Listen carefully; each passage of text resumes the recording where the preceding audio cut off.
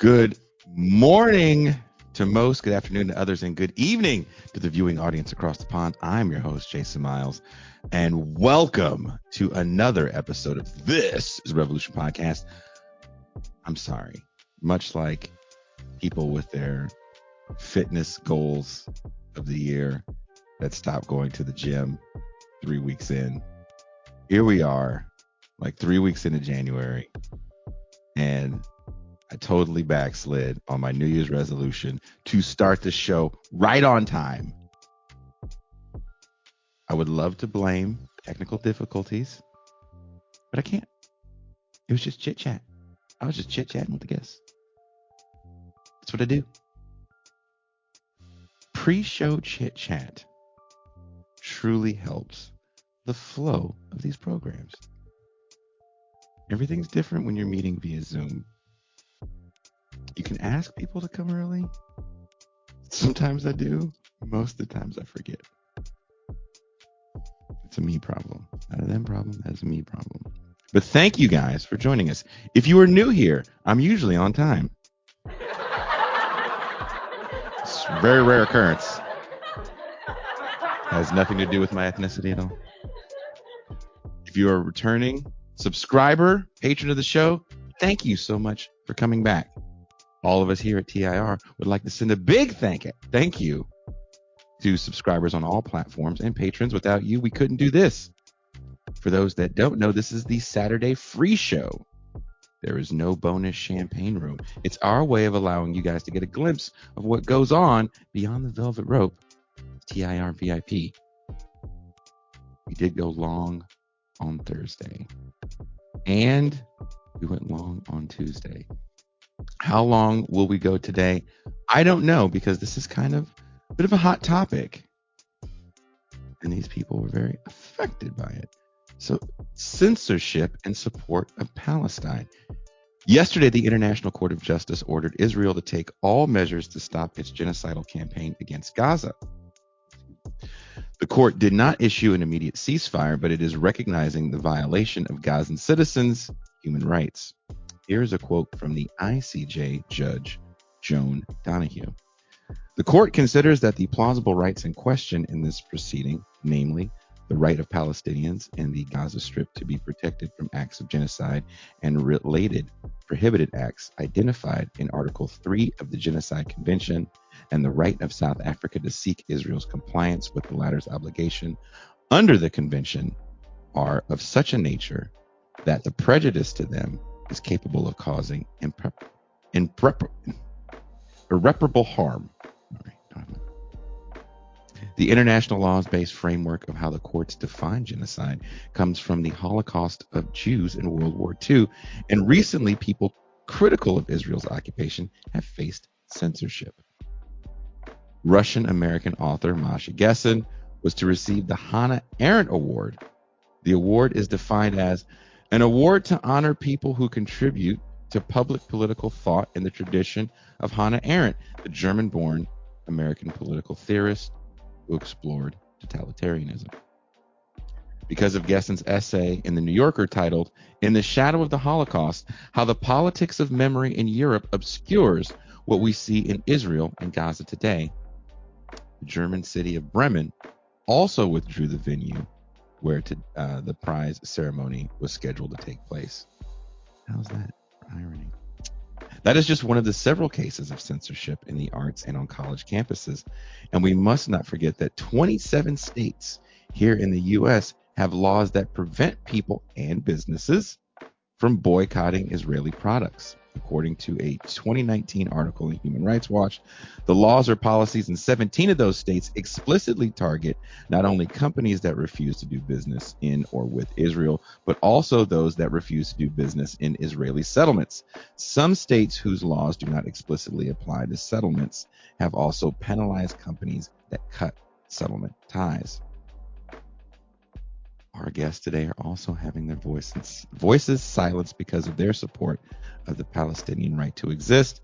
Please welcome Kimberly Haley Jackson, community activist, BHRC chair, and Stephen Fernandez, an engineering and engagement specialist at the University of Massachusetts Amherst.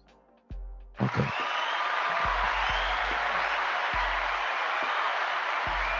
Now, Steve is having some visual issues. That's fine. We can hear him just fine.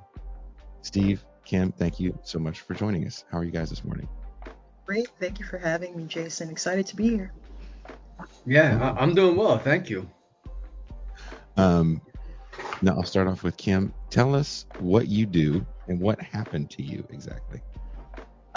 Sure. So I do a few things, but for purposes of this conversation, I'm the chair of the Belmont Human Rights Commission in Massachusetts. So small town of, I don't know, where are we, 27,000 people, adjacent to Cambridge. So recently we've had some issues around, um, how can I put this, educating the community around what's going on in Gaza, specifically in support for the Palestinian people. Mm-hmm. Part of our mission is to educate, right? So that covers like a broad spectrum. There could be, police brutality, the Ukraine, whatever, had not been an issue until fairly recently. So what I had wanted to do was to have a panel, two separate panels, one focusing on the Palestinian people, and then have a separate one talking about Israel. And the reason why we thought it would be a good idea to have it separate is because people are always like, this is a sensitive topic, blah, blah, blah. Mm-hmm. The pushback was maybe, you shouldn't do this. Maybe you shouldn't educate the people. Is that really in your mission? And that came from the town because generally, like if we're paying for a speaker, we do have some funds available, right? So it was recommended that we maybe not do it in terms of offending uh, our Jewish population in town. Also, when we delayed speaking on what happened on October 7th because immediately, the invasion of Gaza began. So we kind of waited on that. And when we did it, the pushback was, well, maybe we don't want people to have signs and don't specifically focus on Gaza. And the compromise was that we kind of talked about the 127 conflicts that have been going on in the world. We had like a peace vigil, but I find it interesting that all of a sudden it comes into question around, is our mission to educate? We've been doing that for years. Mm-hmm. And then also in terms of what it looks like to support the Palestinian people within the town, because that was something that came up where people who are Palestinian reside in Belmont and felt like they weren't supported, right? So it's important for me as a community activist that all people feel supported by the town that they live in. And so specifically as, a Black woman and seeing other Black people and brown people not being supported in the town that we live in, um, kind of struck against the heart of what I'm trying to do here.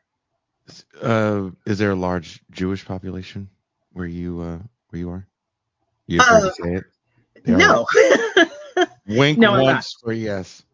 So I wouldn't say large. I would say significant, right? And I don't think reporting like not both sides, but like from mm, giving people a chance to voice their concerns is not necessarily supporting one side or the other. Mhm. And also like what's wrong with education, right? If you Like, are you just continuing to live in ignorance because it's comfortable for you? if you want, I can just say really overly racist things, and that way you'll look like a good person. In reference to, is the Not Jewish population part of the 1%? Maybe. nope. Okay. See, you're an ally already. You're an ally already. That's if you Yeah, this is a new thing. If anything happens to you from now on, anyone watching the show, if something happens to you at your job, just come on the show. will I'll do. be Yeah, offensive. You can yell at me.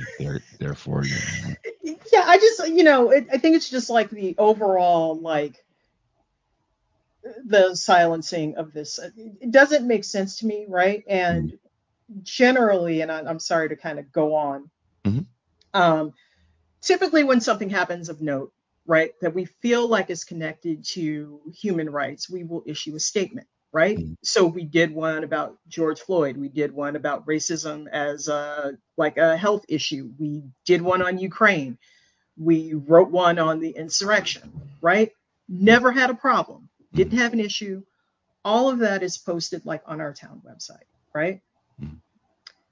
There was particular public interest around what we were going to write as it relates to Gaza. So, okay, we kind of took So our you can talk. So there was really no. You talk about George, which was a super hot button issue. Cities all over the country were yep. on fire, literally on fire over that Mhm. situation. And then, we don't have to get into all the specifics on the Yep. other circumstances that led to that, but no problem with that. Not at all. Not at all. And You can I've say been on the white supremacy 15 times. No white people had any problem with that. nope. Well, I won't say that. So the only time we really had an issue and the pushback was not from the town. This was from our more conservative citizens around calling January 6th an insurrection, which I don't know how you look at that and Mm-hmm. what else is it, right? Mm-hmm. So there was some kind of, pushback from the public, and our meetings are public, people are allowed to join, not an issue. The town didn't have an issue with us putting out that statement, but this one was a problem. Um, and we knew what it was from the beginning, right? So there was some kind of people within the community don't understand that as a part of a government entity and also a commission, right? Mm-hmm. It just can't be my voice, right? So Mm-hmm. there's a consistency that has to Mm-hmm. happen. So what we did in order to kind of appease this was talk about this strictly from the human rights violation. I don't know how you're not talking about restrictions on movement, the death tolls, destructions of hospitals and important infrastructure, Mm-hmm. cutting off food, water, healthcare. I don't care where you stand on this issue. Like those are indisputable facts, Mm-hmm. right? So that's how we looked at the statement. We sent it off, and now it's like, well, why are you even talking about this? This doesn't affect Belmont. Are you kidding? Like you're telling me that there aren't Palestinians here, that there aren't Jews here, that our tax dollars aren't going to fund that? Like, what are you talking about? Right? So again, after, being in the business of doing this work for like 20 plus years in town, like all of a sudden this statement becomes an issue. Interesting. Something doesn't smell right to me. Is there anything you can say to like make them look somewhere else? Like, oh shit, a cop just beat up a brown person. Ah, like you can't do that, and then they go, whew, I thought I was gonna have to get mad about some Yeah, Israel yeah. for a second here. Whew, whew. I'm just gonna go pull out my BLM sign. Give me a Yeah, second. exactly. Whew. Catch my Right? breath there. Yeah. I mean, I could, yes, probably. Yeah, it's funny because it's like, it's okay if, we're talking about the good downtrodden brown and black folk, right? Mm-mm. Lord help us all. But when you You should talk sing it. about I figured it out. what? And Stephen, this goes for you too. Doesn't matter what ethnicity you are. This happens again. Just sing a Negro spiritual. Well, so like, if I could chime in, see, Kim Sure, lives sure. in the eastern part of the state where Mm-hmm. things are a little bit different. And first, if I have to say, like, here I'm on here speaking for myself. I don't represent the University of Massachusetts Amherst. I only represent myself because I really don't know what I'm allowed to say. What could and I'm not even sure, like, on my free time, because I've had students who've made students of color, and Mm-hmm. I can't go into specific, who've criticized um, the racism that they felt at the Mm-hmm. university, who've then been disciplined on the private Twitter. On the private Twitter, they've talked about that and they've been disciplined. So I don't know what I can do, Wow. like, even on my own time. But Kim, like, where I used to live in Greenfield, and we have a human rights commission, and they complained about the chief of police who was convicted of racism, and other police who had, like, Confederate flags on their lawn, and said that they didn't want to give the police a raise, and they fired that person. They fired that human rights commission and replaced them. We had a bus where the bus driver was upset with a kid who was there with his father, a black kid and his dad, and asked them to leave, and then tried to run them over with a bus into the side of a bank. On that bank, they put up a sign that said, "Hate has no home here." Then the bank decided to take it down because they thought it was inappropriate. I mean, so that's that. So I'm giving like you. It's a different part of the state over there. So like the thing about Western Mass is people say, "Oh yeah, it's so progressive here." It's like Pleasant Valley. It's like, yeah, it's fine for some folk, but like I never felt like I'm Puerto Rican and I'm mixed. Like I had a Jewish grandmother who married a guy from St. Kitts, and then it was my grandfather was from Havana and my grandmother was in Cabo Rojo, Puerto Rico. I grew up with a Puerto Rican family, but I'm mixed, and I grew up in New York City at a time of like the young lords, people in the streets and stuff like that. I never felt so Puerto Rican as coming here because like we're such a freaking minority. I had like a group of people over my house. It was like Haitian and black folks. It's like we probably have like half the black population in Amherst over here last night. So it's tough. So I don't know, like, and for me with the issue of Gaza and Palestine, here's what happened with me, and I'll stop ranting after I tell my little story. Mm-hmm. I had the first thing that happened was I have a student who's Jewish Puerto Rican. She identified with me because of my mixed heritage. She told me after October 7th, like the day it happened or the day after, her roommate said, "You all brought this on yourselves because you killed Jesus." And then started showing these Nazi flags. I was like, okay, that's some messed up shit. And I helped her get out of her room. And when it went down, I had to walk with her to the Res Life or whatever the hell it is. I'm like, okay, cool. Well, she's got to pay $100. Like, excuse me, you're not paying her. You're not making her pay. And I let them have it. And eventually, our college decided to pay College of Engineering, not the university, right? But I didn't get shit for that. But when I was working with the Palestinian students and actually Jewish students who are protesting what's happening in Gaza, all type of shit, like to the point when like I have these hearings and the hearings I have it's like Kim, you have a hearing. I'm not going to tell you who's telling you, who's calling you to the hearing. I'm not going to tell you what it's in regards to. I'm not going to tell you the nature of the hearing. But if you're found guilty, a couple guys will take you out and handle you. I mean, that was the nature of my hearing. It's like I asked, like, well, what am I being called in for? To say, and they told me we can't tell you. So this is like I don't know. I've ranted and raged a little bit, but it's tough. And it's at the point when it really is like, not only are they criminalizing dissent because they arrested 57 people, like two faculty, two staff, two workers, and 55 kids for sitting. And so like, and then they are on our cases for speaking. So it's like, it's gone past the point of criminalizing like actions. It's like we don't even know what we can say that's not going to get us in trouble and like harassed or like punished. That was actually what I was going to ask you. Is I saw that was a 57 people. So you said 55 students and 2 teachers, and it was they just wanted to speak to the chancellor about divesting from Raytheon, was it? So there was 3 demands. And I absolutely agreed with all the demands. It was a demand that the chancellor released a statement saying he denounces Hamas terrorism and stuff like that. And they want to say like, we also want you to denounce the atrocities carried out by the Israeli government. We want you to break ties with the Israeli government and military people involved with the war, and we want you to look at alternative pathways that are not with Raytheon or the military. So those were the demands, and it wasn't teachers, it was workers.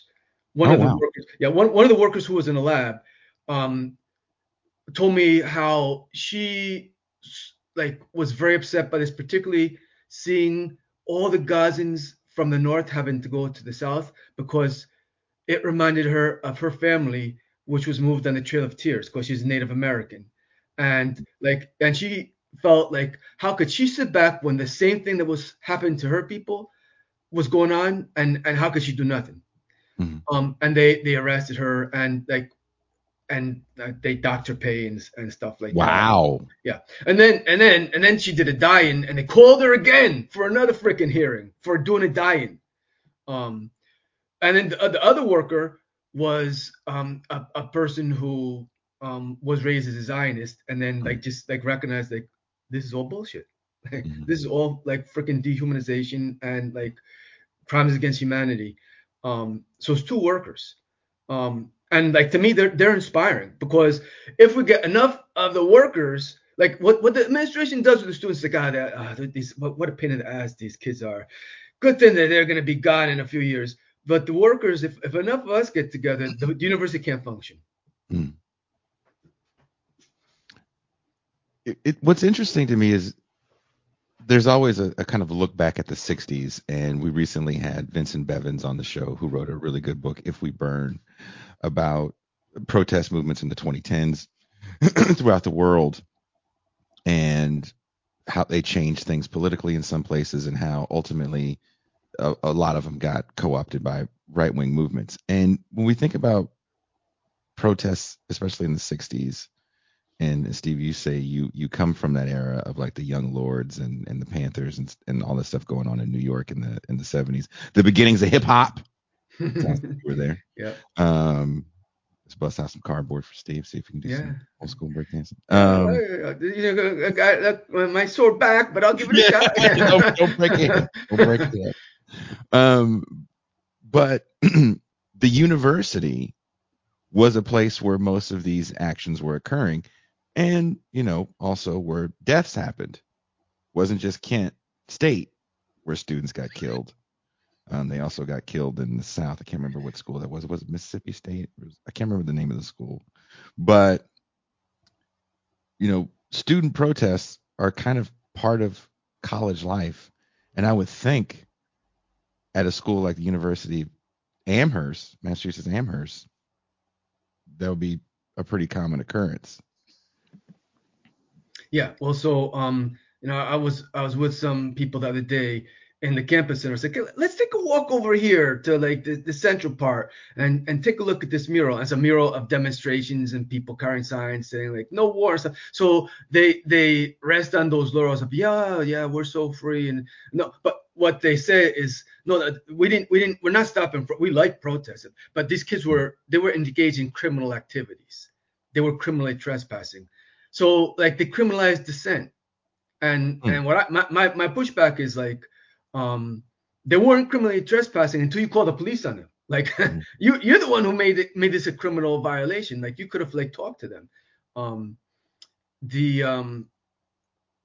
Yeah, I mean, what frustrates me is they were gonna have a MLK celebration with the chancellor talking about this stuff. It's and I sent a message into him it would be good to reflect on what Dr. King said about civil disobedience and unjust laws and why the triple evils, racism, poverty, and war, militarism.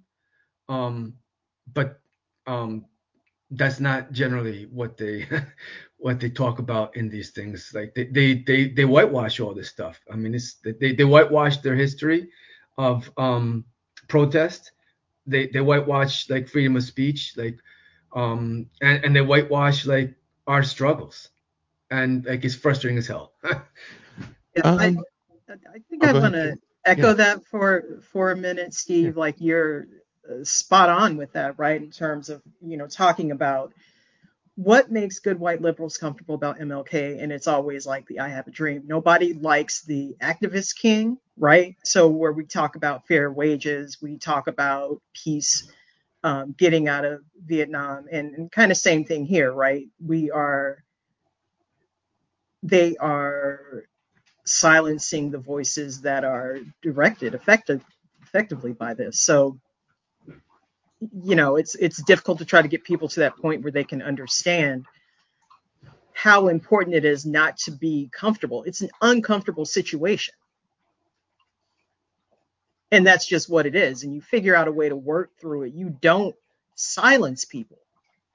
That's not the way that works. I walked through Harvard as part of my commute. Cambridge is adjacent to the town that I live in. You could not throw a rock without hitting a protest, right? Always. Never a problem.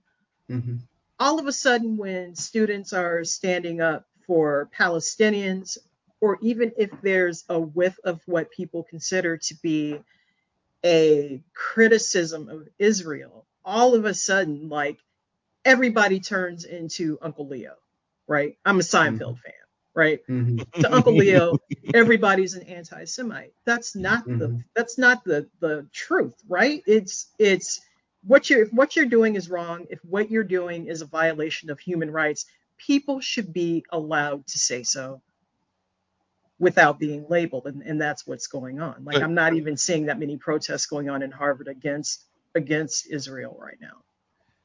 But does it feel like, to Masha Gessen's point in her New Yorker piece, kind of the politics of remembrance, and a lot of times when we talk about where we are today, we don't really center it.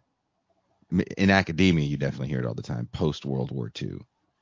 But the post World War II international based rules order has a lot to do with making the ultimate crime genocide, and genocide has to look like the Holocaust.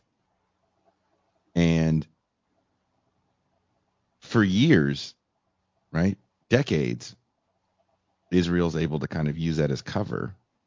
What is it about this moment now? Because this isn't the first time they've bombed the bejesus out of Gaza. What is it about now, do you guys think, where young people are very active? There's also so many people within the Jewish community that are very active in this protest against what's happening. What do you see in Belmont, Kim, where you're at?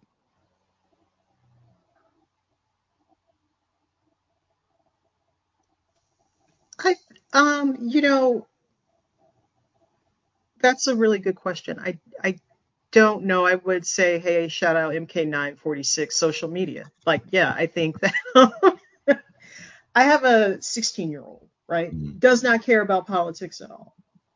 In fact, wants me to shut up most of the time, especially publicly. But has very strong feelings about what's going on in Gaza.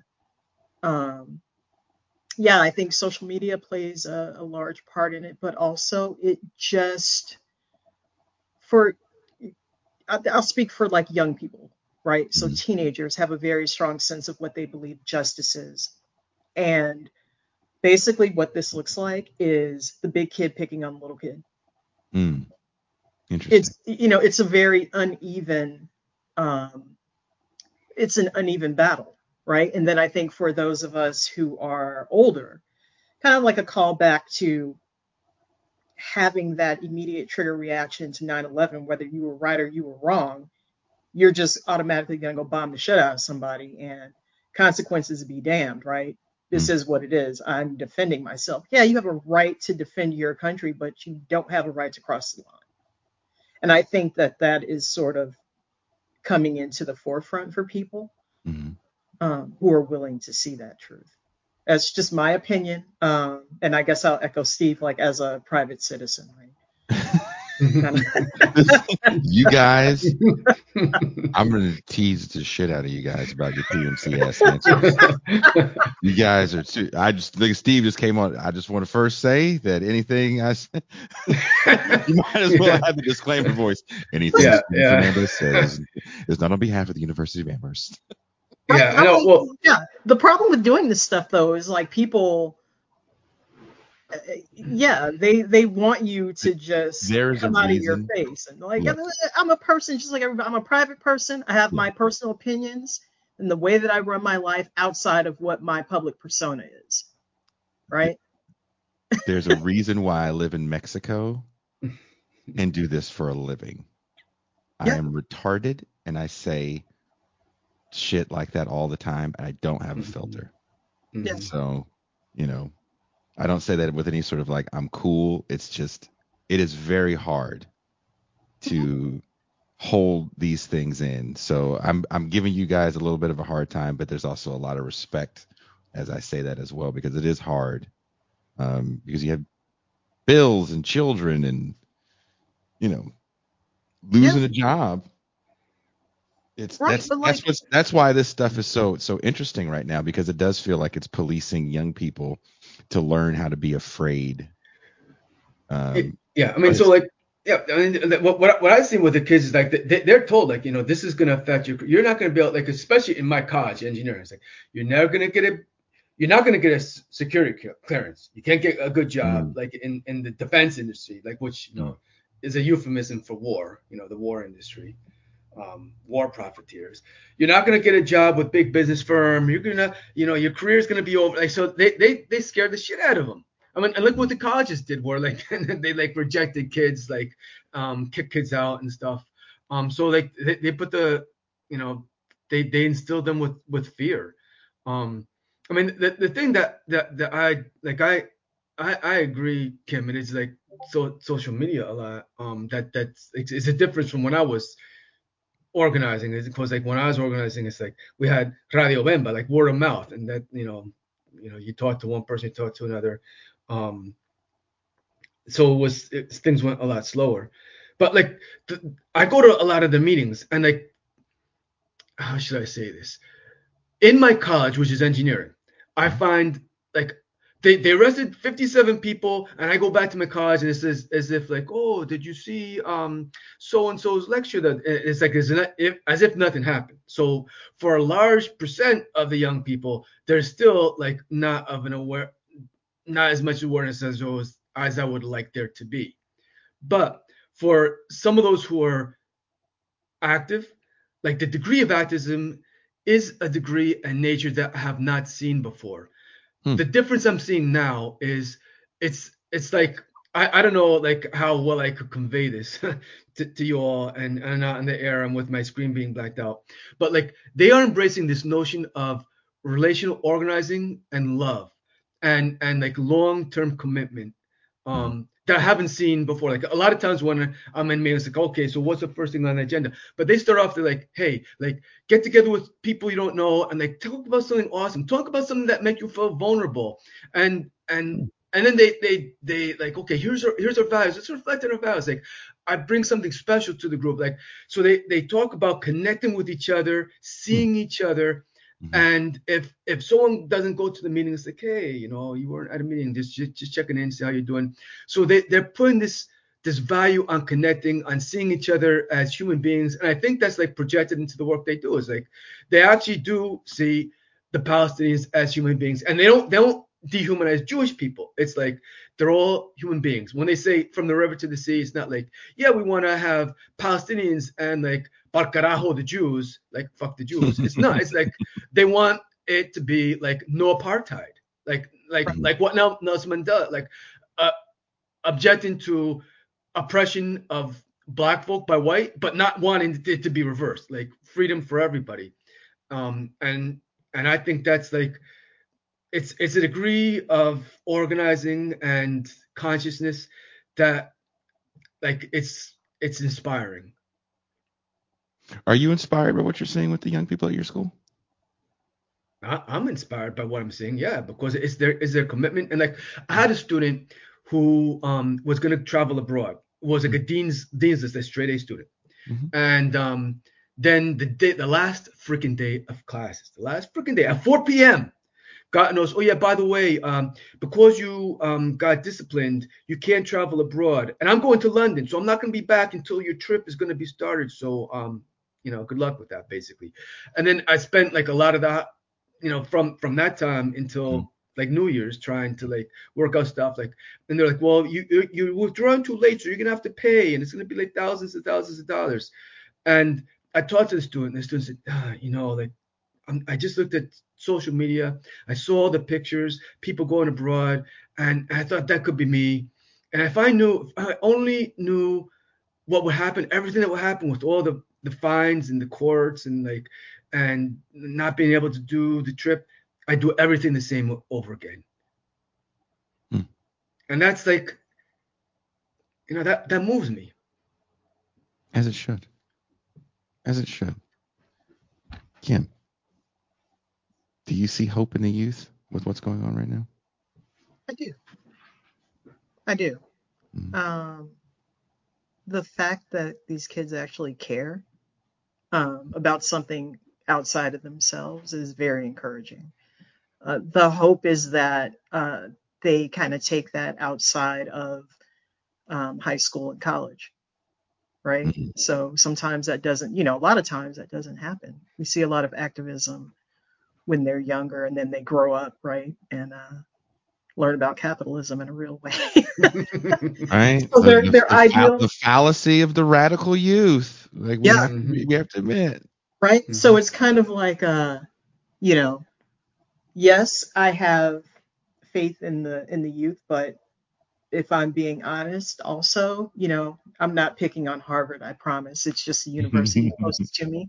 Mhm. Um, there's a lot of activism on Harvard's campus, but there are also a lot of these students that are just walking past or spitting on homeless people that are laying around Harvard's campus. Ooh. Ooh. I So mean, you're also talking about the people that are going to go work for McKinsey, in a few years. exactly, right? So yeah, but yeah, I see hope for the young people, right? But isn't that the way of every generation, right? We see hope for young people. I don't know. People still don't think very kindly of my generation, or I guess ours. I think we're both I Gen mean, X. Jason, look at us. I mean, really? Like,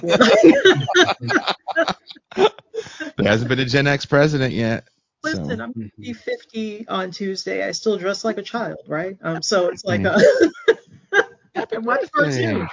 So no, I don't know. I feel somewhat. I do. I'm encouraged. Mhm. Definitely, they're much more active than we were, right, in our youth, in some respects. Uh, you know, I always bring up 2003 to people, right? That's the biggest mass protest we've ever had for an anti-war movement, and then nothing happened. Um, Yeah, I remember that one. right? We Yeah, always, yeah, yeah. I was there. Yep, I hey, know. that is the hashtag never Yeah, forget that I yeah. always point to whenever these Yeah. things happen.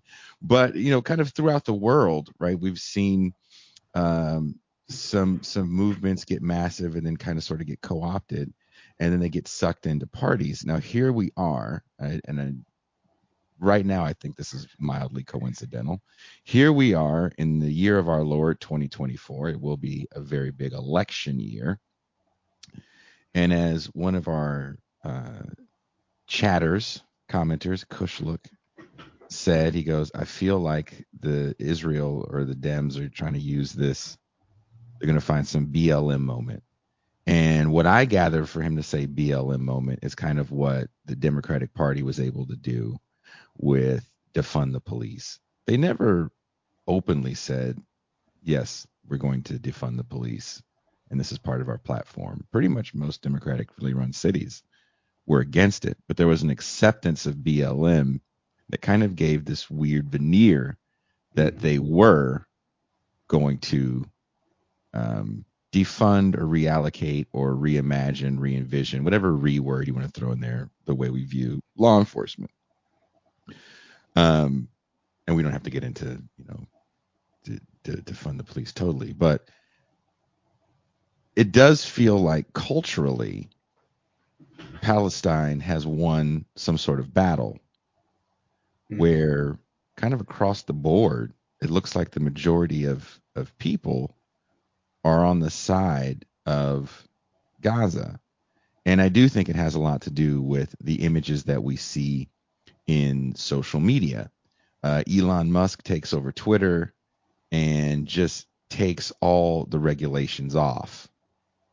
So we can see images, horrible images, you know, all day long, full stop, no warning, no age restriction parameters. And this seems to be the way that we kind of gather our news now and see things as authentic and real. So as we're seeing these real images of people pulling, I hate to say this on air, babies out of rubble, horrible, horrible images. You know, us here in the States, we get mad because we know that our government plays a role in this.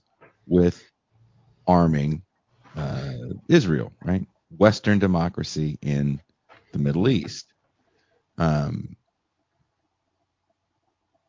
But what happens when you win rhetorical battles? We say on this show all the time, Black Power succeeded culturally where it failed politically. What do you guys think is going to be? We don't know, right? How is this energy going to get funneled into 2024? It doesn't. You don't think so? No. Okay, go And for I'm it. I'm a cynic. Mm-hmm. It doesn't. Like cultural wars to me, if you win doesn't mean shit, like you said, unless something happens politically, right? So you brought up the Dems, and uh, perfect example is we're gearing up for this election, right? I posed a question to our Democratic Town Committee. I sit on it. Um, and I said, look, if you're doing phone banks, postcards, or whatever, how in the hell are you going to, what's the line on Gaza? What are you going to say? They were like, we don't know yet. What do you mean you don't know yet? Right? Mm-hmm. Look at it through a human rights lens. This is what's happening. This is wrong. That's your lens. Period. That's it. I don't Mm-hmm. care how you feel about either state, right? But this past week, so Tuesday night, there was our Congresswoman Kathleen Clark was at the Unitarian Church. Very important that it was at the Unitarian Church, right? Because I mean, I'm not a religious woman by any means. I'm a lapsed Lutheran, but they, they're pretty liberal in terms of their thought process and how they move in the church. But what happened there, it was very, as these political things go, regimented, right? So you had to put your questions on note cards, all that stuff, right? So it could be vetted by Kathleen's staff. Awesome. What ends up happening, right? Because I'm like, this should be a public discourse, right? So for me, if I'm holding some kind of a panel, there's nothing off the table, right? I'm not a congresswoman, right? I just volunteer all of my time doing this shit. But 4 people stood up and were protesting what's going on in Gaza. Because this was a congresswoman there, Capitol Police were part of her security detail, and they escorted them out. It was like, this isn't the place for that. What do you mean this isn't the place for that? Our congresswoman is here. Our tax dollars are funding this. What do you mean this isn't the place? And they got put out. Whoa. On Tuesday, right? I should have been there, but I was like at another meeting. But this is happening in our own town. Like 4 residents who feel very strongly about it got put out and yelled at by the moderator, like, this isn't about you. Well, clearly it's not about me personally, but this is what's going on. So the censorship is not only, trickling down to, the work that I feel like I'm trying to do, but people who are just standing up and speaking their voices. Was it disruptive? Yes, because that will also be the conversation. But people have a right to public discourse and stand up as Americans and say, this isn't right. But you're put out by the Capitol Police. So it's laughable, right? When we bring out what does it mean to win the cultural war? Nothing when your politicians are okay with you being walked out of a church for speaking your mind. Doesn't mean shit. I mean, London Breed, the mayor of San Francisco, the Democratic mayor of San Francisco, has not signed on to, I think, like a peace letter, which I don't know what that means at the city level. But she hasn't even signed on to it. It's like, no, I have larger political aspirations. I can't do this. It doesn't mean anything. And that was also the criticism, like, you're the Human Rights Commission, you should say something. Okay, and if we say something, then what happens? Gaza's still being bombed into non-existence just because, some town in Massachusetts said this is how we feel as a group. How's that going to change anything? At that point, that's kind of back to, I guess, my original thought, and it's just a thought, right? I'm still working this out myself. But my original thought is, what happens when you win the battle of feelings, right? Like, oh, we're in solidarity. We feel I said this. Okay. Now what? Nobody care how you feel about black and brown people, Jason. Like what? But what? Yeah. What happens when that becomes kind of the main discourse of the day? And there's not, this ICJ verdict. We'll see if it bears real fruit in actually getting real deal stoppage. But again, the show will air next Saturday. But our guest, who is an international lawyer, said, "Oh, these trials will take a long time." But what South Africa was trying to do was strategically ease the boot first and foremost with that trial. Just first ease the boot, then we can go to court and try to do something. But first things first, let's get some pressure off these people. Yeah, I don't know what's gonna happen, Jason, but the like with respect to the election, like so many people I know are turned off to Genocide Joe, basically. That like I could see Trump winning, and at this point, like I'm not so sure it's a bad thing if it were to get people off their asses and enough critical mass to bring about change, because I don't know what it is. Like I'm very frustrated that frickin' Biden, like when you talk about defund the police, he's like, refund the police, and he did, and it's like, god damn it, and all that complaint about well, like the border, we're gonna do something, and it's still like rounding up people and still separating families, and it's like, okay, what the hell, like what, why, like so basically, it's Trump policies with a nicer, a nicer face, I guess. I don't know. There's a few things they It eased is up. less racism. I mean, like yeah, less overt racism. Less vocal racism, right? Yeah, Yeah. less vocal racism. Look, I live by a border town. I live in Yeah. Mexico. Um, I was actually thinking about going to Tijuana today to do some shopping. I love TJ, but when I have friends visit me that are coming from Southern California, um, outside of my good friend Ben Burgess, who actually used to live in this building, I tell them, just meet me at the border and walk across because it's just quicker. The border traffic is a mess, but you have to see all the refugees that can't get through. Remain in Mexico is still a policy. Yeah. Child separation isn't what it was, but you know, um, I agree that just because a Democrat is in office doesn't mean everything is just all better. Especially when we think about the border, and especially when we think about sanctuary cities. To your point about, I don't want to say accelerationist, but if Trump is in office, does that get a fire under people? It really did get a fire under people for 4 years, if you think about what we saw during that time. But how much of it was just words and how much of it was actual action? There's only, I think, two places that are like true sanctuary cities where the municipalities will not work with um, the federal government in terms of like ICE and handing people over. One of them, which surprised me, was Illinois. Mm-hmm. They got rid of their gang databases, and that was they were doing that when they had a right wing state government, because they said, look, we have mixed families here where there's undocumented and documented people.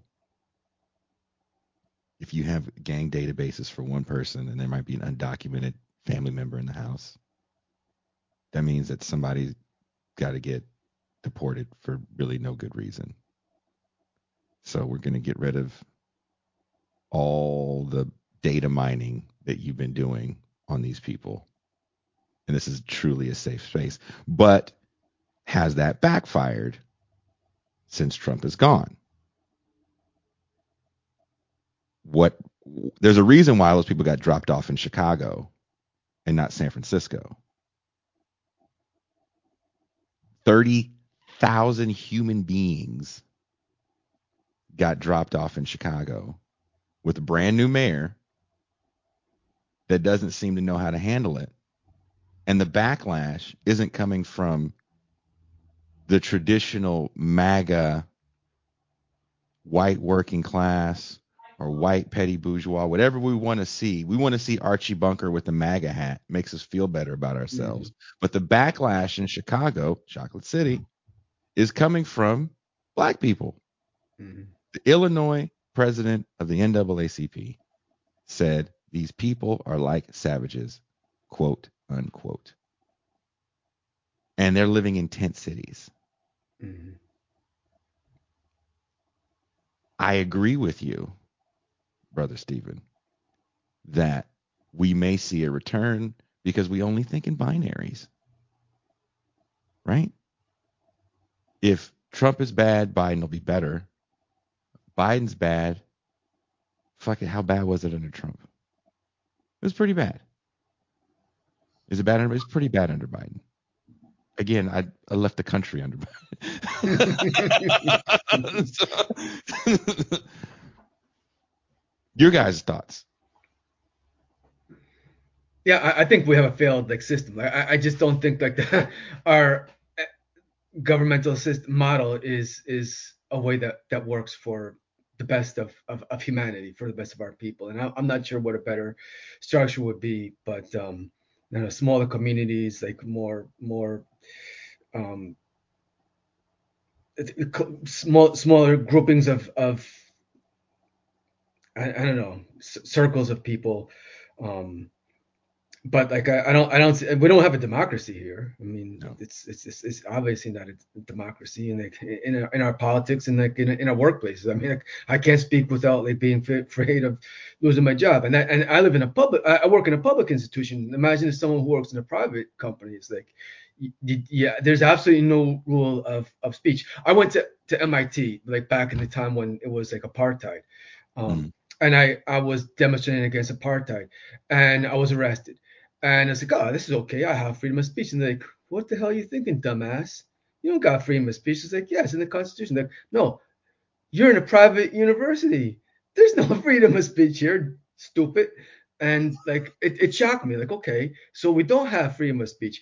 I was protesting about the Vieques, Puerto Rico, on the Boston Common, and I was arrested because it was a public-private partnership, and under the laws of whatever bullshit thing that they have, I think it was the Irish that sued the city to have the private groups could have a say over who's got access to public venues. But they arrested me for having a sign that said U.S. Marines out of Vieques.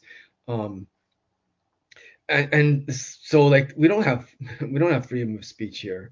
So yeah, Jason, I don't really know, but yeah, sorry. You stumped me on that one. No, I'm not. Look. Kim and Steve, I want you guys to understand. If you were sitting here, it is a beautiful Saturday morning here in Rosarito, and we were on the terrace having coffee and tea, and I just baked this breakfast cakey thing that's very good, and we're eating it and talking. This would just be a conversation. I don't have the answers. I am throwing out thoughts on the situation because you guys' situation perplexed me since I scheduled this show about a week ago. Scheduled this show fucking with Kim, as a matter of fact. He totally was. He totally was. Yeah, I had updated a profile pic, and it was just like a black woman with her hand being silenced by a white hand. Yeah. He made a offhand joke, as Jason does, and I kind of separately messaged him and said, this is why I put it up, right? And here we are. But kind of talking about what's the solution, I don't know. I mean, it's a falsehood of free speech in America. If you're pissing off some mediocre white man, you find out you really don't have freedom of speech. Or if you If you criticize America, right, Mhm. all of a sudden I'm a problem. There's Mhm. no freedom of speech there. But to me, like, that's the highest level of civil engagement. We're like in a bad relationship, right? Like, Oh, I'm continuously working with you because I want you to do better, but right? but And but you still, you're still my cheating boyfriend or husband, right? Mhm. But I keep coming back because, I think that you can do better. And, in terms of this conversation about Mhm. Israel and Palestine, and no secret, you cannot, no, you don't have freedom of speech if you piss off a mediocre black woman. At least not in Depends my who house. she is. If she's your Yeah, manager, yeah. If she's like right. Jill from fucking Starbucks, yeah, fuck her. But if Yeah, she's Laura, the district manager, right. you might get Um, fired. but yeah, like, America needs to get out of this dysfunctional relationship that it has where Israel can do no wrong. That's not a good relationship. And in turn, you have these MAGA hat wearers, or even, like, good liberals, like, I love America, Hmm. therefore I'm going to stand with whatever American politics, whatever America's doing, I'm going to follow it. But you're wrong. You're wrong. And, in some ways, if you tell them, like, hey, if somebody came into your land and decided to take it, what would you do? But they don't want to hear that. It doesn't apply. It it's also interesting that like here we are and organizing tools are private companies, right? Twitter, Mhm. Facebook, social media, the internet, which, whatever the internet was supposed to be, it sure as fuck ain't that in 2024. We are Yeah. a slave Mhm. to these private institutions. So hearing Steve say that he's got students meeting in person, I'm like, yeah, that's what you're supposed to do. If you're really Mhm. serious about this shit, you can't just meet in a Zoom call. Um, I don't have the Facebook page I responded to you on, Kim, is not mine. There's a Yep. reason why there's tons of pictures of some Asian woman that is not me. It is Yep. not because I have an odd fascination with that woman. We were in a relationship for years, but it was a page that we shared for a band that we were in, and I got banned from Facebook. They took me down and erased everything. All the pictures I had uploaded, videos of my kids, from Damn. phones I don't have anymore, right?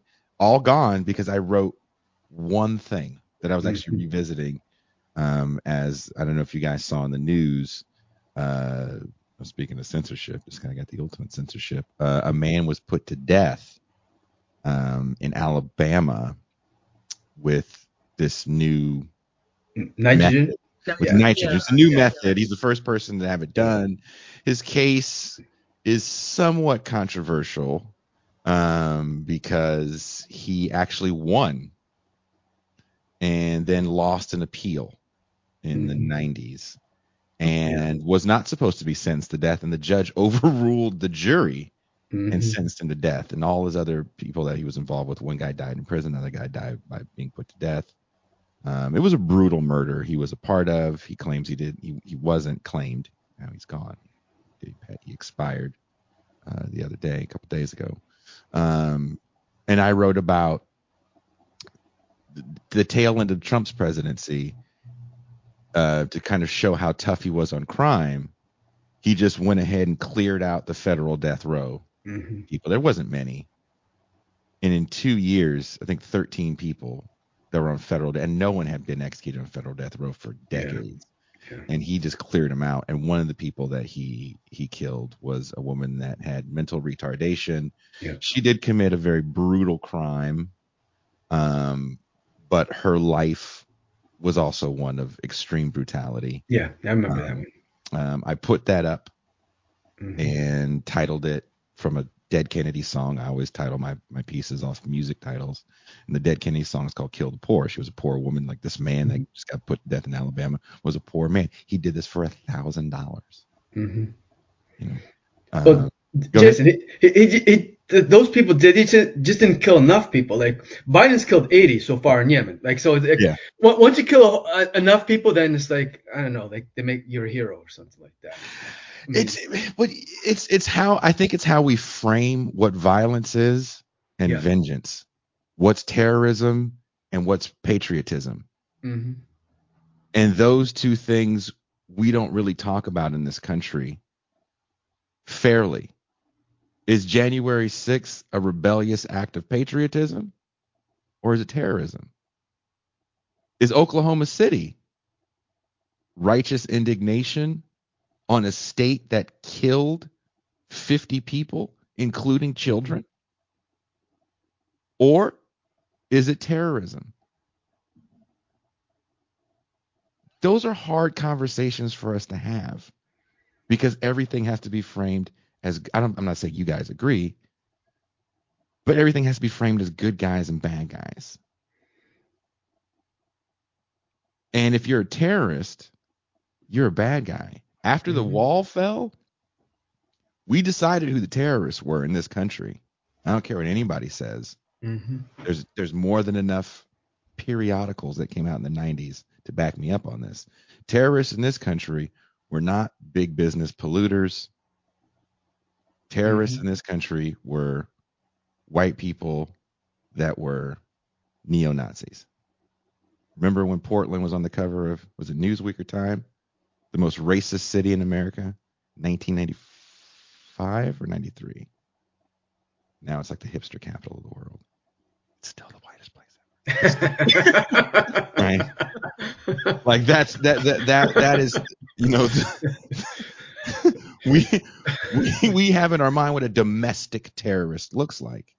And granted, there's been black people definitely got caught up in that. Even recently, some got caught up in that. But when we think about good and bad people, you know, kind of to your point, Steve, this is just a broke dude doing broke dude shit. Yeah. Right. And his life, he has to die because that's just the way we do things. Yeah, I mean, a lot of my kids at UMass are in this group called Prison Abolition Collective, and they're focused on like we need to like rethink how we handle trauma and conflict, and not with this carceral, vindictive, retributive, punitive justice system, and across the board. And like, you know, when you mentioned Timothy McVeigh, like I remember hearing like some letters that Timothy McVeigh talked about how he was in the Iraq War and he just buried all these people and it traumatized him and he didn't know what to do. And the sergeant's like, just go get a beer and don't worry about it. Collateral damage. Like the United States freaking created Timothy McVeigh. It was fucking, it was chickens come home to freaking roost. Because when you like send people over and like, yeah, just bury the shit, like bury them, like those cars that are trying to leave, like remember the highway of death, like just blow the shit out of people trying to escape. When you condition people to be like that, like just collateral damage, you know, the end justifies, then like, well, what the frick do you think is gonna happen? Like they embrace that. We teach the kids that. Like if we teach each and every life is freaking valuable and like precious, then like we'll have it, you know, we won't have that shit. I mean, we'll have like some sociopaths and shit like that, but like the massive like shootings and shit like that. If we have freaking communities too, like goddamn it, we don't have like the freaking United States is so freaking independent. Like everyone, they're independent, like isolated individual on their own. I mean, what I grew up in was freaking collective. Like we're all there together. I got your back. Like you could count on that. Like, and if I'm not there, you can count on someone else getting your back. And then if we get like these like sociopaths doing the school shootings and shit like that, people know like something is going wrong, or people there to like support shit. But like this whole model that we have, like, so I don't know, like I guess it in a way it touches on what you're saying, like what's happening with the elections coming up. Like I don't have much hope for like our electoral system because it's like our whole way of going about like the paradigm is this: each person is an individual and a commodified.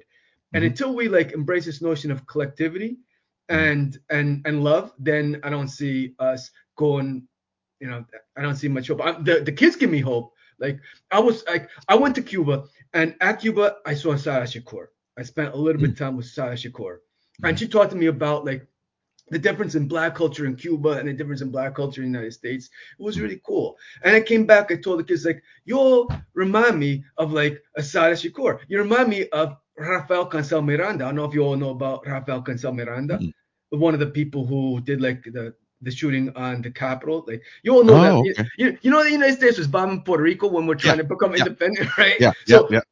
they brought that fight up to the Congress, and Rafael Cancel Miranda was in jail, and I remember meeting him, and I told the kids, like, you all remind me of that. You're that. Like, keep on this thread because you're gonna be those people in the future. Like, I have hope for the kids, but it doesn't happen on its own. It happens because we nurture them, and we have to like be that community for them that helps them to be that collective leadership that's gonna bring us to a better place.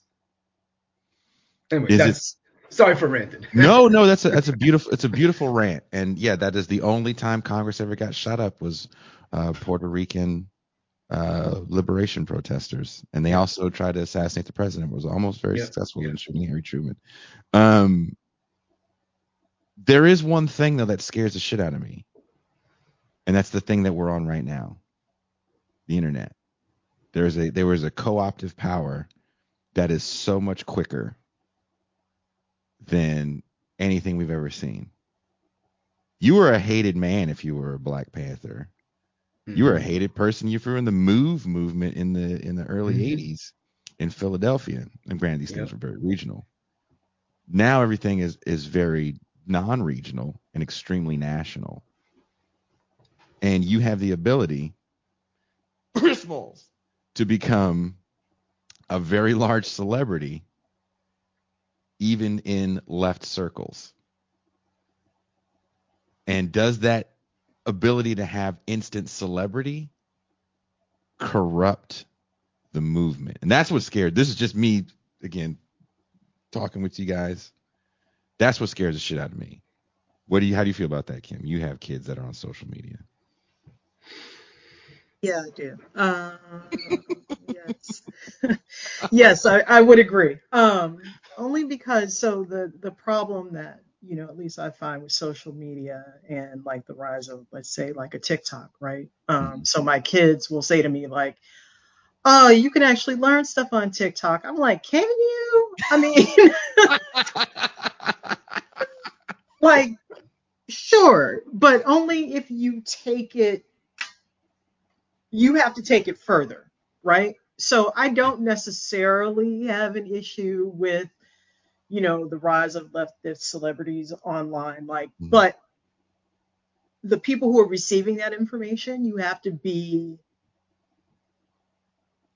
thoughtful enough to actually want to go and research that and find out what it means, right?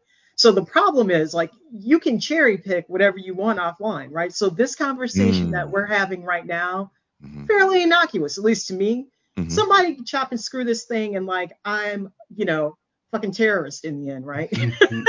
So yeah, I mean, I think that's a problem, but you have to kind of you've got to figure out how to take those snippets from these online political celebrities, dig a little deeper, because it's more than like, I don't know, 200 characters or 30 seconds on TikTok, right? So it's kind of like an abbreviated version of, we talk about like what happened with us because I'm an old woman, like when Public Enemy came out, right? You had a lot of kids who liked the music, actually listened to the words, and was like, oh, okay, I don't know who Asada Shakur is, right? Let me go to the library, dig a little deeper, find out what that's about. You know what I mean? Like, just as an example, I probably have some family members who get a good chuckle out of that. I won't say their names, but but I mean, it's true, right? But I don't know how much, I don't think kids these days are. It's easier just to be online and be an online celebrity or activist, and kind of going back to like meeting with people in person, right? And trying to draw together people. The good thing about the internet, right? And I guess there are some good things about it. Like, you draw people together from diverse backgrounds, but getting those people together collectively to try to talk about things. So like if you were so inclined to go on like my town's community chat. It is a nightmare in there, right? Like people are arguing, they're fighting. If you ask those same people, hey, let's go down to the community center, let's sit down and have a face-to-face conversation, I'll probably get 3 people. Mm-hmm. And they're all of the same mindset. Mm-hmm. Right? So I don't know. Use your powers for good, internet, right? But that's the thing. Everything is a market opportunity. And that's where I think a lot of people think. I think neoliberalism is really in the minds of most people as forever and a given. And the market will provide, right? The market will fix it. We'll move decimals over on spreadsheets and we'll fix things. Everything is market relations. I was listening to sports. Steve, are you a sports fan at all?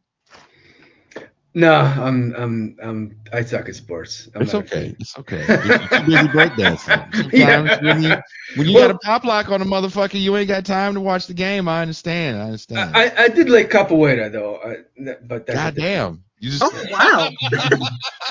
Shit. I like how you just threw that in. Much. I like to dance and kick people in the nuts. But I was listening to the sports talk radio on my drive to the Bay Area to visit I was going to a funeral, and I heard a former player actually say this, that the solution to fixing this team that was struggling was they needed to get a football czar. And I was like, what the fuck is that? He's like, it's not really a coach, but it's someone that has decision-making ability. I was like, dude, did you play in the NFL or did you play for McKinsey or Deloitte and Touche? Because who says the way to fix this team is by getting a consultant? Mm-hmm. That speak has infiltrated the most mundane of conversations.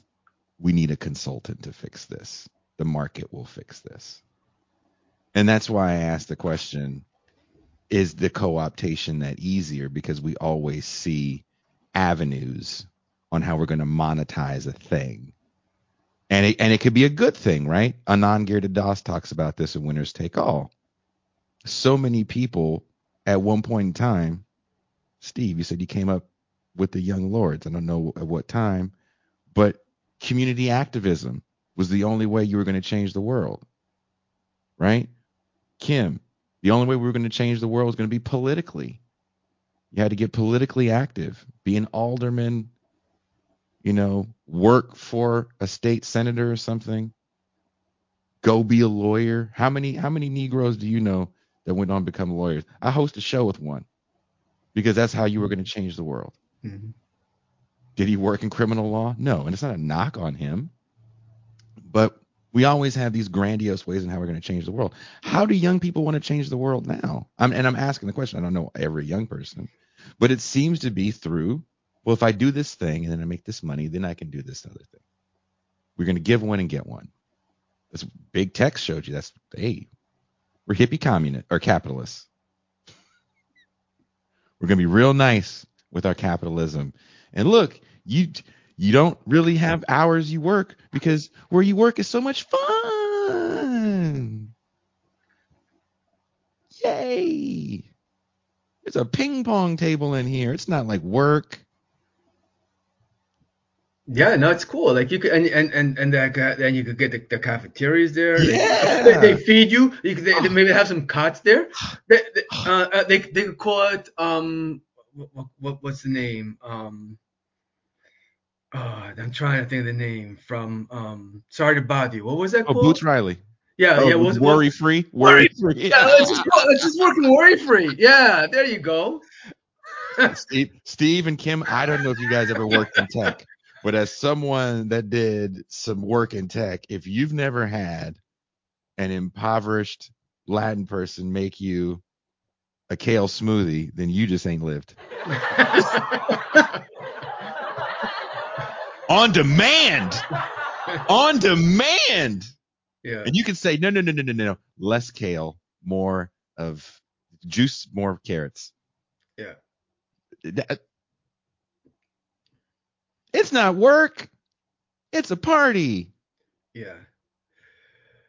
No, but yeah, I do engineering, like in my so people are into that shit, and that what I try to do with engineering is like what I do community based. I call it solidarity engineering. We work with like low income groups and stuff like that because I want to show kids that that's a way you could do it, right? You don't have to work for Lockheed Martin or L3 Harris or Raytheon or whatever the shits they are. But and for to get back with my rambling thoughts to what you mentioned about the hearts and minds, it's like I think if we were able to get enough of people's hearts together who are for the Raytheons and shit like that and say fuck no, I'm not gonna make that shit, then maybe we make a difference. Because I've seen that before. With the Lucas plan, where enough people are okay, enough of this shit. We could actually use our engineering skills instead of making military crap that blows the crap out of people. Who could make the next new thing that blows the shit out of innocent women and children? From that to be hey, how can we make up sustainable transportation or a way for people to heat their homes or stuff that addresses climate change? I think we can get there. I have hope. It's fucking hard, but the internet is a tool, and I think like any tool, it could we have to learn how to use the tool as well. And I'm inspired by the kids that I see at UMass, and it's a minority, but the Prison Abolition Collective, the Students for Justice in Palestine, UMass centers, because they're not they're using the tools well. They have their social media, but it's Discord with channels for their little groups. They don't have one leader. They have circles where it's working groups and stuff like that. And they specifically focus on not having any individuals be the top leader of the group, but having it be more of a collective. A horizontal structure. Yeah, and it's inspiring. And they come to me oh yeah, we know we gotta do better. It's well, that shows me that you're on the right path. Because if you're reflecting on we know we're flawed people doing flawed work and we need to do better, I have hope. What I don't have hope for is people I got this shit. I got it. I know what I'm doing. You have to be humble enough and self-reflective enough to understand that you're open to learning and acknowledging what mistakes you make. And I'm seeing that in the kids. So I'm freaking inspired. I'm depressed as hell at the freaking repression, which is horrible. But I'm surprised. I'm impressed with the kids.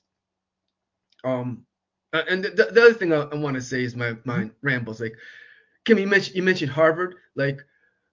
My wife knew Claudine Gay, the first black president of Harvard, the Haitian American president, the shortest term. I mean, fucking racist at bull fucking shit.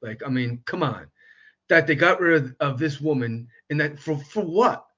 For not answering a question in freaking Congress. I mean, goddamn. I mean, we should be on Harvard's case for that bullshit. I mean, because that's people should be saying this place cannot go on, because you freaking get her back. I don't know. It struck a chord with me because that was just yeah. So we got rid of Claudine Gay because and no one I don't know where was the freaking outrage? God damn it! Over Claudine Gay, I think there was a little bit. Kim, you were there. It was a little, right? From the quarters that you would expect. But again, otherwise, it was business as usual. They got rid of her with the quickness. Think about how fast that. It took 4 months or something. And yeah, there wasn't a lot of pushback. The racism is just pervasive to me. It's wild. At Harvard? Yeah. The devil, you say. Good old Harvard. And good and good old Massachusetts, man. I grew up in San Diego and St. Louis. St. Louis is wild and open in terms of their racism. This over here is something a little different, right? We had just as a local, just to bring it in locally, an example of racism. We did a equity audit, a racial equity audit for the school district. And, of course, consultants came in. And it was a group of women from MIT that were running this equity audit that just so happened to be 2 women of color who were actually leading the community conversations. Were any of them Jewish? Nope. He's helping you again. I'm helping you again. And yeah, there were questions around their qualifications and questions around the data that came out of the equity audit. I was like, these are 2 women from MIT that got the information directly from the students, but because they're 2 women of color and you don't like the results that came back because it made us look bad, all of a sudden that data is invalid. But how colored were they? Get the fuck out of here. Were they like Latin? Were they Indian? Were they Asian? One Latin and one Afro-Latina. Curly hair or curly? Straight? One like curly? Perm? No perm. Okay, naturally curly. Because we have to see how colored they are. Curly. Like when you looked at them, you knew they weren't Anglo-Saxon. Okay. Okay. Right? So it's like, yeah. They came in salsa dancing in the whole nine. The whole nine. Oh my goodness. And they Despite were like coming from MIT, like who's gonna argue with and I might add, none of the people who were arguing about the data were statisticians, educators, or parents of people of color. How do you know these colored gals got the numbers right? Right? So, you know what I mean? So like when all that rolled down with Claudine Gay, it was like, yep, I know, you know what I mean? Like academic plagiarism is a thing, right? But horrible. And I'm not an academician or whatever, but like that just happened very fast. I was like, oh, that's and you know, her failure to, I guess, discipline kids who were speaking out against what's going on in Gaza. That's really what it was about. I know. That's what it was. Yeah, I didn't. That's really what it's come about. on. When you Look, Steve's from the East Coast. You got black and brown people speaking out about the global South. You can feel butts pucker. It's going to turn into Nixon and Hoover. Yeah, they want you to shut up. I've basically been called an interloper. There's other things you could have been called that are way worse. I mean, I'm sure that happens too, just not on social media. But it's this whole, it's just like this whole dynamic about, all these new people coming into town and they're changing things. Like, it's good to shake things up and have a little perspective and maybe think about people who don't look like you. What's their life like and how does it affect you? But like, I just think this othering of people and just kind of bring it back around to like the topic of our conversation and looking at people as individuals. They're never going to allow us to look at people as individuals and care about them on a human basis, because what they do is just group people in the way that this groupthink works. Instead of looking at Gazans as like, these are human beings, you shouldn't have to drag out a baby to make your point, right? So it's kind of like the Roe v. Wade thing, where you always go worst case scenario, like a 13-year-old is raped by her father, so now she's got to have this baby. You shouldn't have to do that, right? It should just be like people have rights. But in terms of what's happening with Gazans, they're just like, oh, they're Hamas. They are people.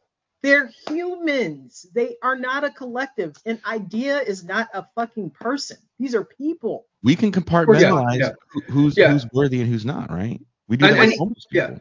And the to first me, thing you do like, is you make them inhumane. You're doing the same thing that was done to you. If you take away someone's humanity and you label them a group, you're just like, this is Hamas. These are humans. This is, you cannot bomb out terrorism. You're creating what you would call more terrorists, right? This shit just continues. And Americans are so short-sighted. We never learn. Like, we just got out of this. Like, you didn't learn anything after you went and bombed the hell out of all these people post 9/11. You didn't learn anything from that. So it's like, we're just going to go ahead and continue this. There was something learned. I think the thing that got learned at large, right? Not the people that watch shows like this, but on the whole, that there's weird religious fundamentalism, and the Middle East is an area that we don't understand, and it's archaic. I think that's what people think. Okay. And they think that terrorists are an actual sect Right. of people. All right. So like Jason and Kim, like if I had my camera on, I'd be showing you like you'd be able to see like what I'm doing. Like I'm holding up money, right? See, this is what we learned. Like when I say we, I mean like the people who rule the country, like the corporations. Like the big war profiteers learned that they make a fuckload of money out of wars, right? And they're like their problem now is like, damn it, we're getting it's so hard to like handle all this money that we got flowing in, but they love it.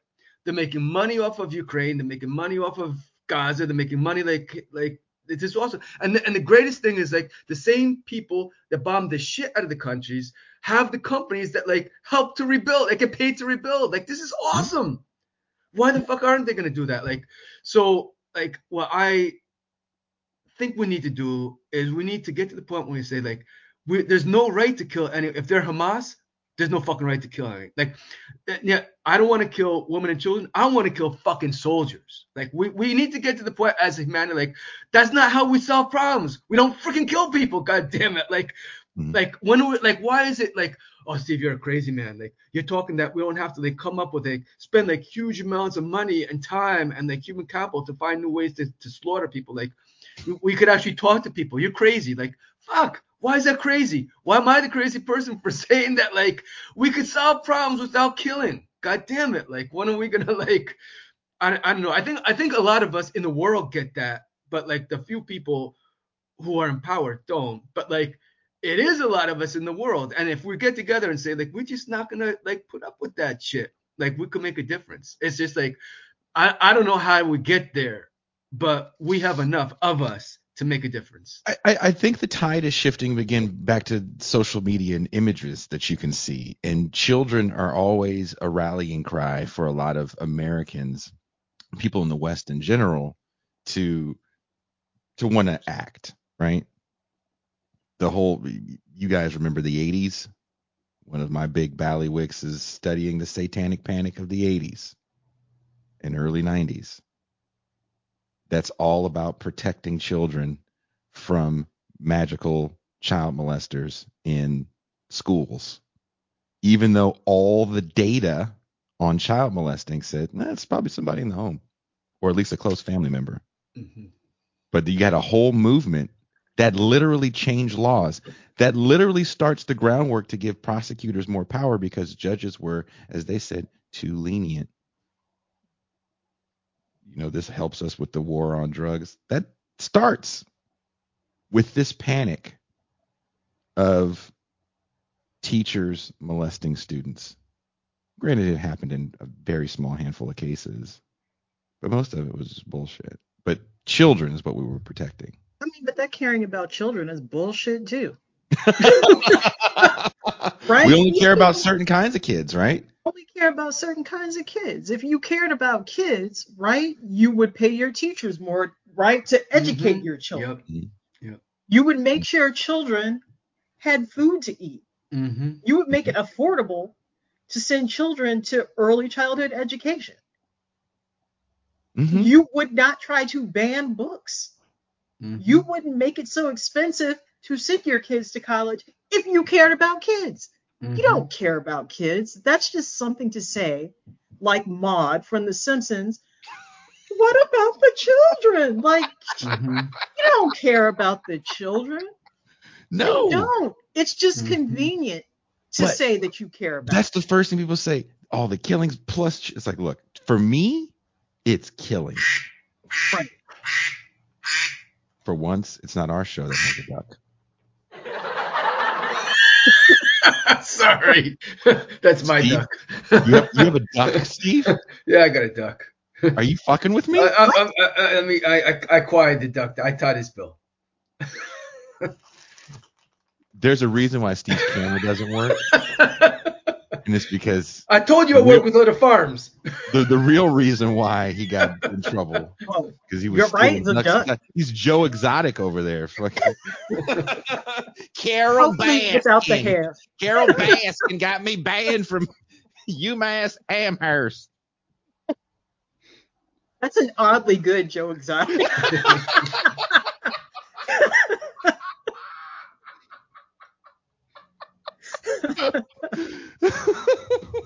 Of all the references I didn't think I was going to do this year, Tiger King was at least 4 of them. But sometimes You having an unnatural allegiance to losers is not like you. Thank you, Kat.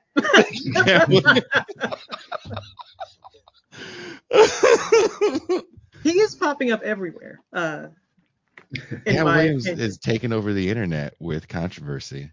First of all, Cat Williams, hilarious. That's just my personal opinion. I agree. But he's very thoughtful. You have to get past what you think he is and actually listen to what he's saying. I think he lied about Harvey Weinstein trying to blow him. Oh, he lied about that. I don't see that happening at all. Yeah. And maybe the number of books that he's read in a year. But other than that, I mean, look. I'm not a yeah. Cat Brother Williams is wild. He's rather entertaining. That is still right now one of the funniest interviews I've ever seen. Mm-hmm. But when he started saying that Harvey Weinstein tried to blow him in front of a bunch of people, I was like, no, I don't know about that, Cat. Yeah, I don't. Not that I'm a big Harvey Weinstein fan or anything, but yeah, I was like, I don't think that happened. He's like, oh, can you get me the short black guy, please? Oh, wear the little purple suit from Friday After Next. Yeah, he was wild though. But if you haven't, people go check out Cat Williams stand up. I love especially about his take on fast food commercial. I don't know if you've seen that, but he goes in on the Popeyes chicken lady. Full disclosure, my whole family hates the Popeyes chicken lady, and his stand up about her is just chef's kiss. Love that chicken from Popeyes. Yeah. Oh man.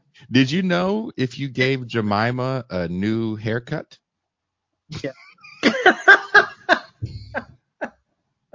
If you gave Aunt Jemima a new haircut and Ford Focus is no longer Aunt Jemima. God. If she has those 2 things. I think they got rid of that black woman at Popeyes as the spokesperson. He did, Dr. Claw, he did call her a slave, and it was hilarious. He called her the slave bitch is actually what he said. Love that chicken from Popeyes. Maybe we should have another drop for that whenever we want to call someone a coon.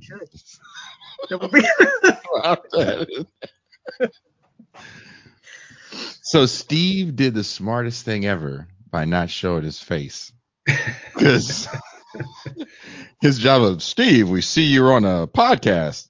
I've never seen a podcast in my life, sir. How do you know it was me?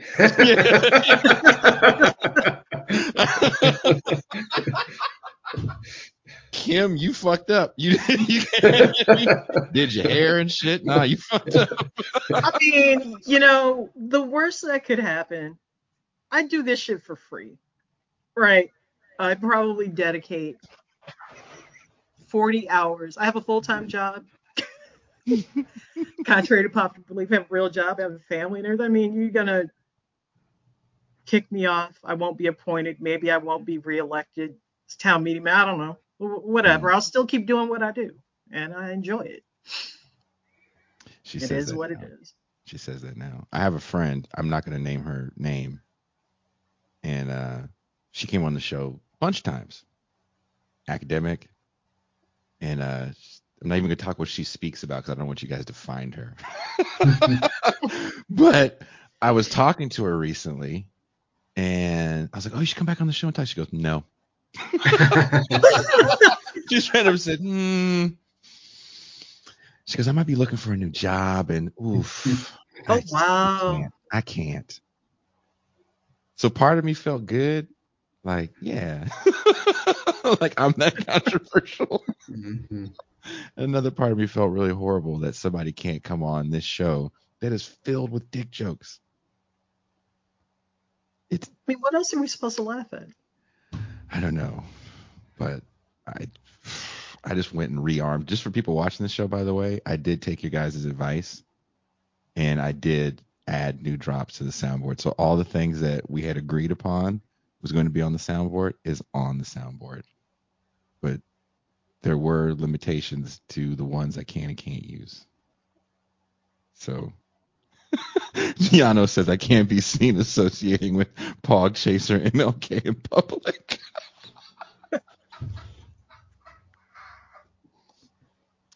Steve, that's where we do an impersonation of MLK lusting after large white women. Mm-hmm. It's not our best moment, but it's pretty fucking funny.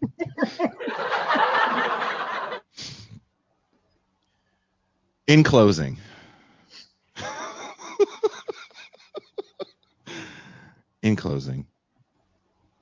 I did have a whole closing question. Hold on. Oh, do either of you feel the recent ICJ verdict will have any effect on the current censorship we're seeing?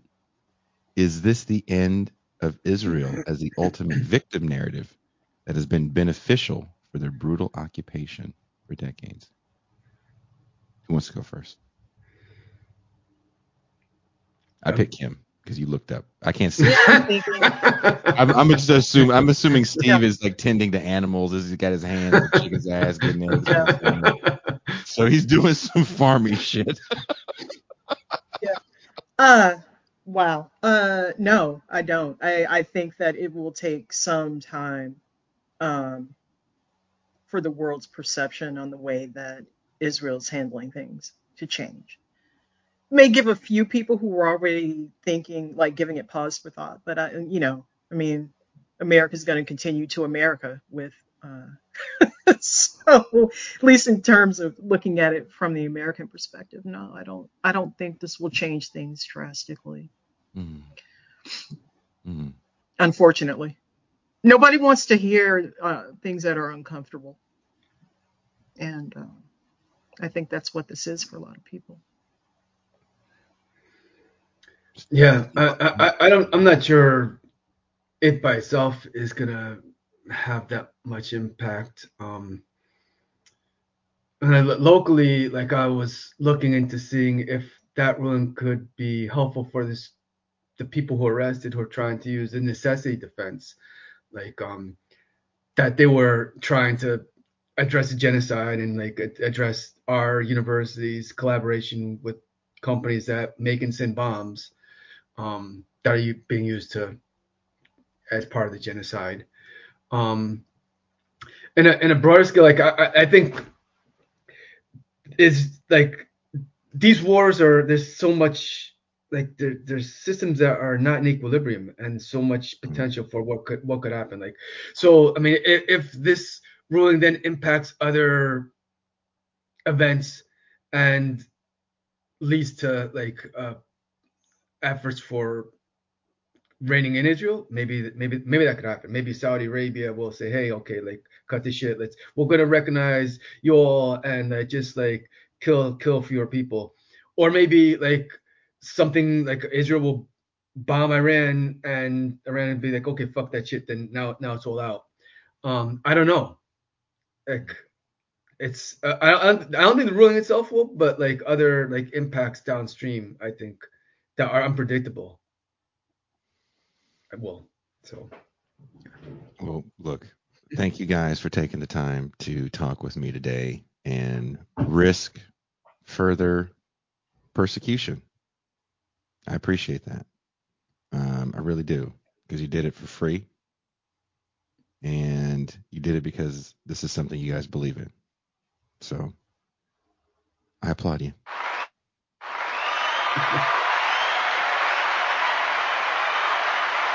Thank you, the viewers, for checking out the show today. Please hit the like button on your way out.